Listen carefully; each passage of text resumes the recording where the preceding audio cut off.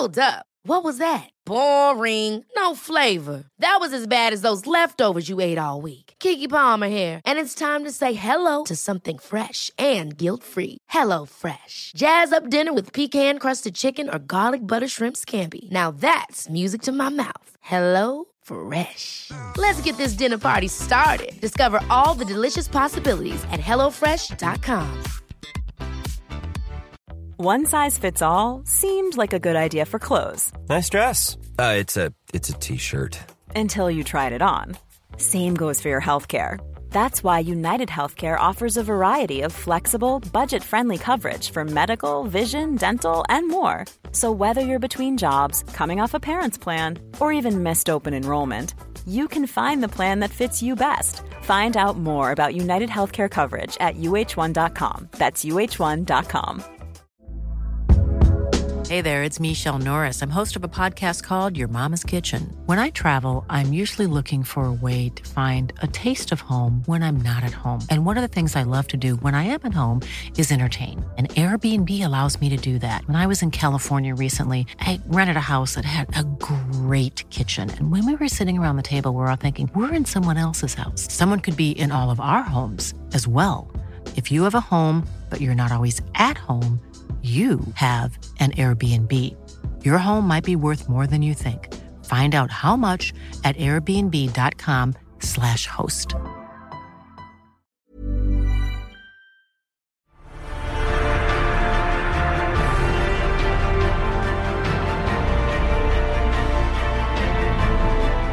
This is Popcorn Podcast with Lee and Tim, coming at you with a very special interview episode where we sit down with Bruna Papandrea of development and production company Made Up Stories.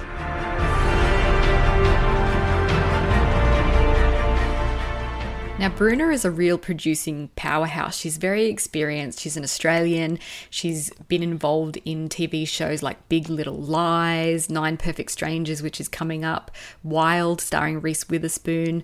She's had a production company with Reese Witherspoon, and now she has her own production company alongside a whole bunch of talented people called Made Up Stories. Just incredible. And she's the co-producer of the new Australian film The Dry and also Penguin Bloom. Yeah, so I had the absolute pleasure of sitting down with Bruna Papandrea to chat about The Dry and Penguin Bloom and what exactly her role involves as a producer, because it's very different in America to what it is here. In Australia, you know, we like to knuckle down and do everything ourselves, and it's definitely more involved when you're on Australian soil. Okay, well, without further ado, Lee, let's listen to your chat with Bruna Papandrea.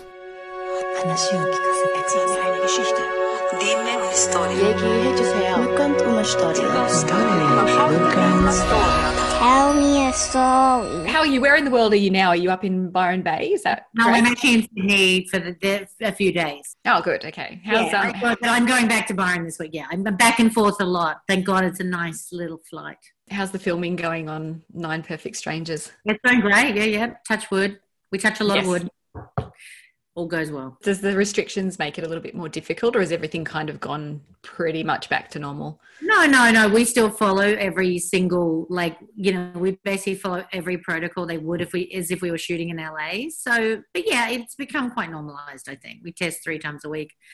I quite like it. I always know that I'm, hopefully COVID-free. So I like the constant testing. How is it revisiting that world of Liane Moriarty with Nicole and a familiar team? Is it fun? That's right.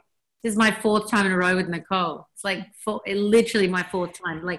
There's not been one gap. I just realized the other day. It's so fun, when you love your collaborators like David Kelly and Liane. And it was so fun when Liane came up to visit, and it's great. And this is, I feel this book's quite different to Big Little Lies. So it's kind of fun exploring this other universe with her. I'm a huge fan of Liane's books, so I'm really looking forward to seeing it. You've worked on some incredible international projects. How does it feel to be a driving factor in attracting such big international talent to Australia? Yeah, look, it feels good. It's a strange time, obviously, because there are also things that are bittersweet when you take a production from one place because you can't film there to bring it to another. There's something bittersweet about it because thankfully people in the US are starting to go back to work, and obviously the industry hopefully will start to recover. But, it's been pretty tough, obviously, for a lot of people. But it's great. We've always shot here, as you know. We made 2 movies last year, but our hope was always to bring some bigger international stuff here, because it's my favorite place in the world, obviously, to work. So to be able to bring like that big ensemble cast here is amazing. And then we're moving one of our other shows too. So yeah, it's been great. It's been great experience, fantastic experience. It's a huge boost for the industry as well in such a challenging year. Yeah, I think so. I mean, I think pretty soon it's going to be so busy we won't be able to get a crew. But yes, we were very early, in that craziness of lockdown to get this show up and running. So it's been wonderful. We only really bought our director and DP, and we've hired every single other person from Australia, many of whom I've worked with before, on different things. So it's been great to work with that group. That's amazing. For people who might not be aware of what a producer exactly does, can you give me a top line producer for dummies? I make jokes because Jodie Madison, who's our production partner in Australia, is amazing. Australian producers particularly, I think because we don't have that culture that LA has, which is like you either have to have a development track or a physical production track. Like that's kind of the way that America works a little bit. Here, you kind of have to do everything, right? You have to know how to identify material, put a finance plan together, access that finance, make it, post-produce it, market it. So I think that, obviously that's for me what we do, what I do as a producer is everything from identify and then build the best team to realize that vision, right? That's my job, is to like bring the best group of people together to realize the vision of first the novelist often, then the screenwriter, and then the filmmaker. So I always like to say that, and I can't remember, I feel like someone said this to me years ago, that the novel is the novel, and then it must become a screenwriter, and then it must become a filmmaker. And at every stage, hopefully you've hired the best collaborators, that vision is cohesive, and obviously, depending on what it is, some novelists care less about changing certain elements of their things than others do. It depends. Every story is its own thing. But yeah, I do make jokes to Jodie, our partner, because I think she knows a lot more. She knows a lot about a lot more than probably I do. They make jokes when I say, can I see a finance plan? They're like, why? You wouldn't understand it. It's like, well, man, would I not really? Maybe I would. My husband makes the same joke. But I think that's, for me, it's identifying something that can be filmed for the screen, no matter what that is. It's TV or film. And then bringing the best collaborators together. I think of myself as the kind of gatekeeper, and that it's my job to make sure that we bring in great collaborators. You've always been a big champion of heralding women's voices behind the screen and in front of the screen. Is that going to be the evolution of Made Up Stories into the future? Yeah. I don't think we're going to change course now. No, I mean, I say that. I mean, actually, our movie that's coming out, The Dry, falls a little bit outside of that. And I say this because it falls outside of it in terms of what people might perceive we do, but it falls inside it in that it was created by a woman as her debut novel, Jane Harper. And, we believe very strongly that women shouldn't be limited to telling stories about women either, because men don't put themselves in any kind of limited box. No, never. They can do anything they want. It's a little bit like audience. Like if I've made things with women at the center, they're like, well, the audience is female. I'm like, no, it's not actually. It's kind of everyone, so we battle this. We still battle it all the time. Same thing. Well, we're going to market to women. The truth is, even for something like The Dry, which obviously is a male protagonist, the female characters in it are so interesting. And it was created by a woman in Jane. So I think our mandate is broad enough that we can, like if Jennifer Ken comes to me and says, I want to make a movie with a man at the center, I'm not going to say no to that, because it's my job to empower her as a filmmaker.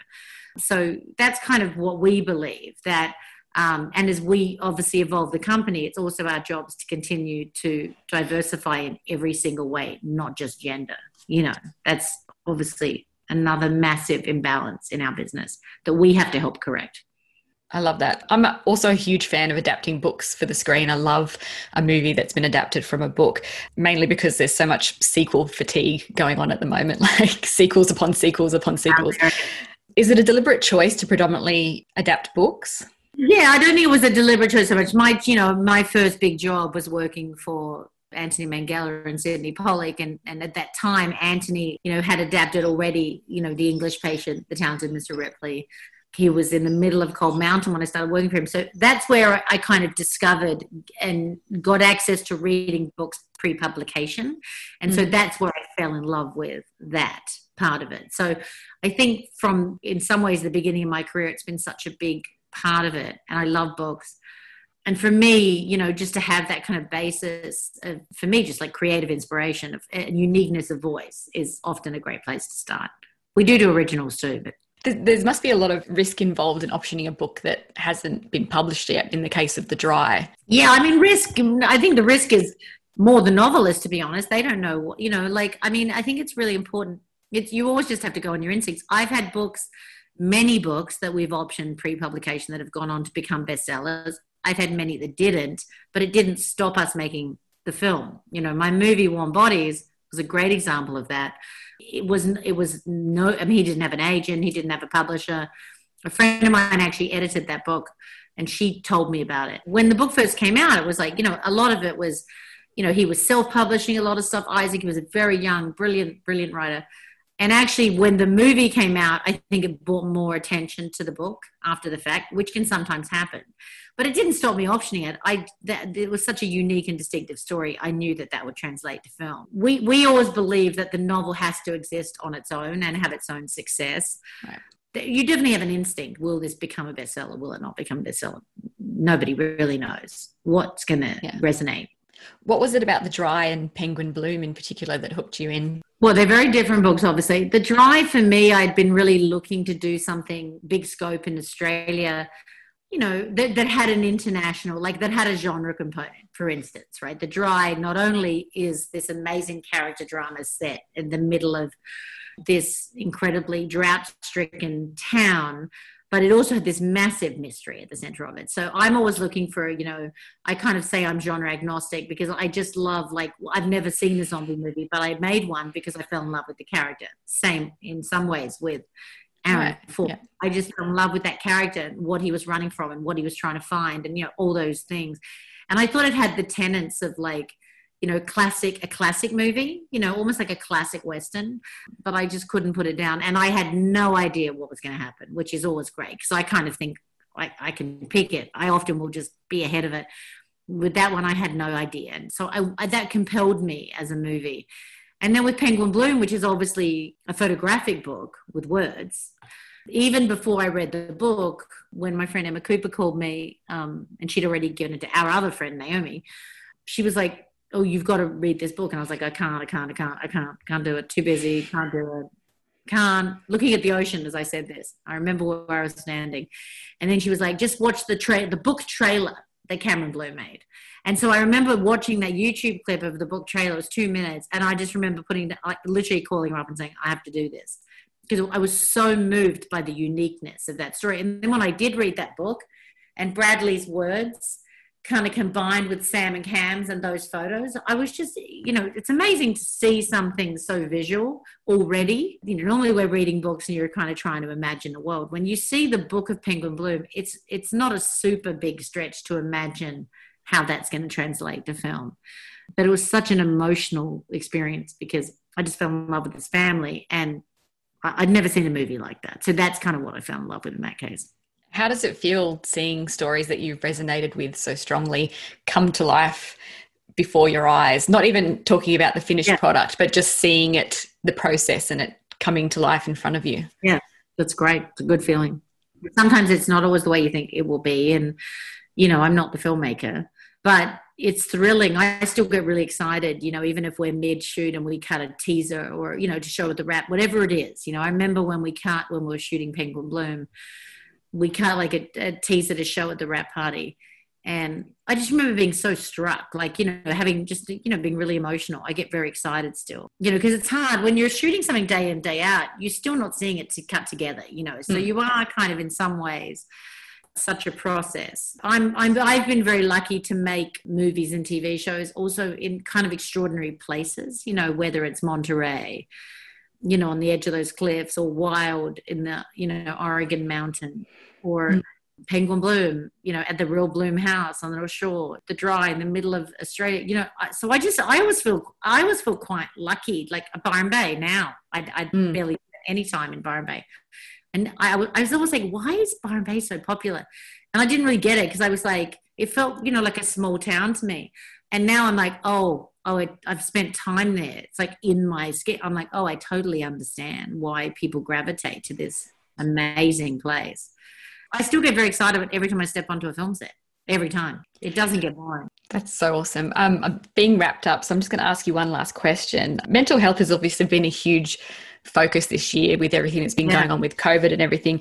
And I know also it's a big topic in The Dry. What kind of considerations were taken from a production point of view in addressing that on the screen? Because I think violence is also a strong part of it. Yeah, I mean, look, it's always, you know, I think we're always very careful, you know, when we do anything that deals with mental health, sexual assault, suicide, whatever we're dealing with. We hope that we do as much as we can to seek outside consult, whether it's therapists, victims, you know, books, whatever it is, you know. And Robert Connolly is a very studied, caring, soulful guy. So, you know, I think in the choices that he made, even in the way that he navigates the past stories, he's, you know, nothing's ever glorified or exotified. You know, no violence that you see in that movie that is there unless it needs to be to tell the story, you know. So I think we're always very careful in that sense.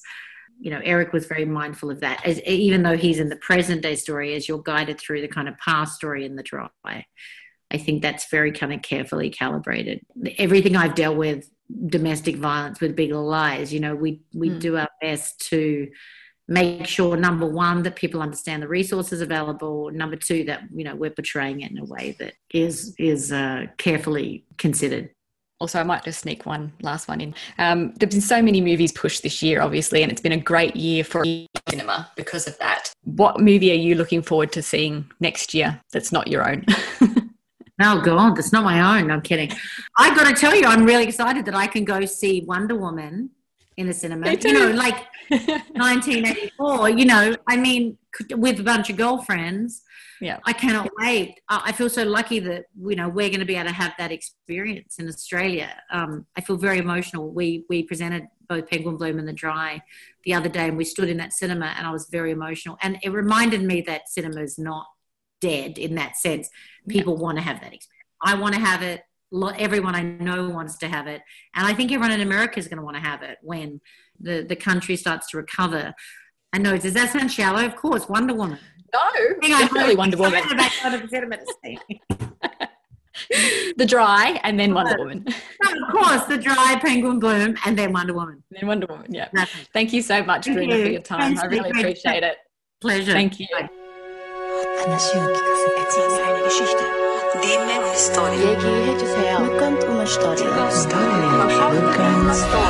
Tell me a story. Loved that chat, Lee. That was so fantastic. She's really great, isn't she? Oh, she's so great. And look, there were so many things that jumped out at me, but one in particular which was really refreshing for filmmaking and the content that we get as audience is the fact that Bruna is looking for new and distinctive stories as her focus as a producer to bring us those movies. And that was really refreshing to hear that that's how she approaches her role as a producer. I'm finding it really exciting that there's a focus on book to screen adaptations. Books are one of my favourite places to find really solid stories, and you know it's always going to be really, really well structured and really compelling. And she seems really engaged by that process as well, finding a great story in a book and being that gatekeeper and bringing the right team together to be able to tell that story as a producer. Do you know what? I kind of want Bruna to be my best friend. She was so fun, wasn't she? She was so fun. Just a really nice sentiment about her, and a really great interview. Now, don't forget to check out our review of The Dry, which is in cinemas now, and Penguin Bloom is coming to cinemas on January 7. Well, that was a very special interview episode of Popcorn Podcast with Lee and Tim. Thank you for listening. Catch you next time.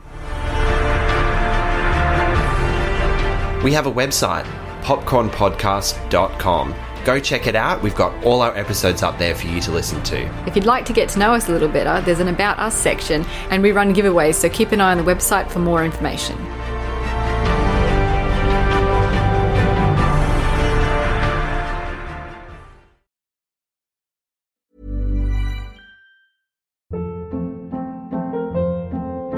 Hold up. What was that? Boring. No flavor. That was as bad as those leftovers you ate all week. Keke Palmer here, and it's time to say hello to something fresh and guilt-free. Hello Fresh. Jazz up dinner with pecan-crusted chicken or garlic butter shrimp scampi. Now that's music to my mouth. Hello Fresh. Let's get this dinner party started. Discover all the delicious possibilities at hellofresh.com. If you're looking for plump lips that last, you need to know about Juvederm lip fillers. With Juvederm Volbella XC and Juvederm Ultra XC, your lip look, whether it's subtle or bold, can last up to 1 full year with optimal treatment and no additional maintenance. Find a licensed specialist and see if it's right for you at Juvederm.com today. That's JUVEDERM.com. Add fullness to lips in adults over 21 with Juvederm Volbella XC or Juvederm Ultra XC. Do not use if you have severe allergies or a history of severe allergic reactions, or if you're allergic to lidocaine or the proteins used in Juvederm. Tell your doctor if you have a history of scarring or taking medicines that decrease the body's immune response or that can prolong bleeding. Common side effects include injection site redness, swelling, pain, tenderness, firmness, lumps, bumps, bruising, discoloration, or itching. As with all fillers, there's a rare risk of unintentional injection into a blood vessel, which can cause vision abnormalities, blindness, stroke, temporary scabs, or scarring. For full, important safety information, visit Juvederm.com. Even when we're on a budget, we still deserve nice things. Quince is a place to scoop up stunning high-end goods for 50 to 80% less than similar brands.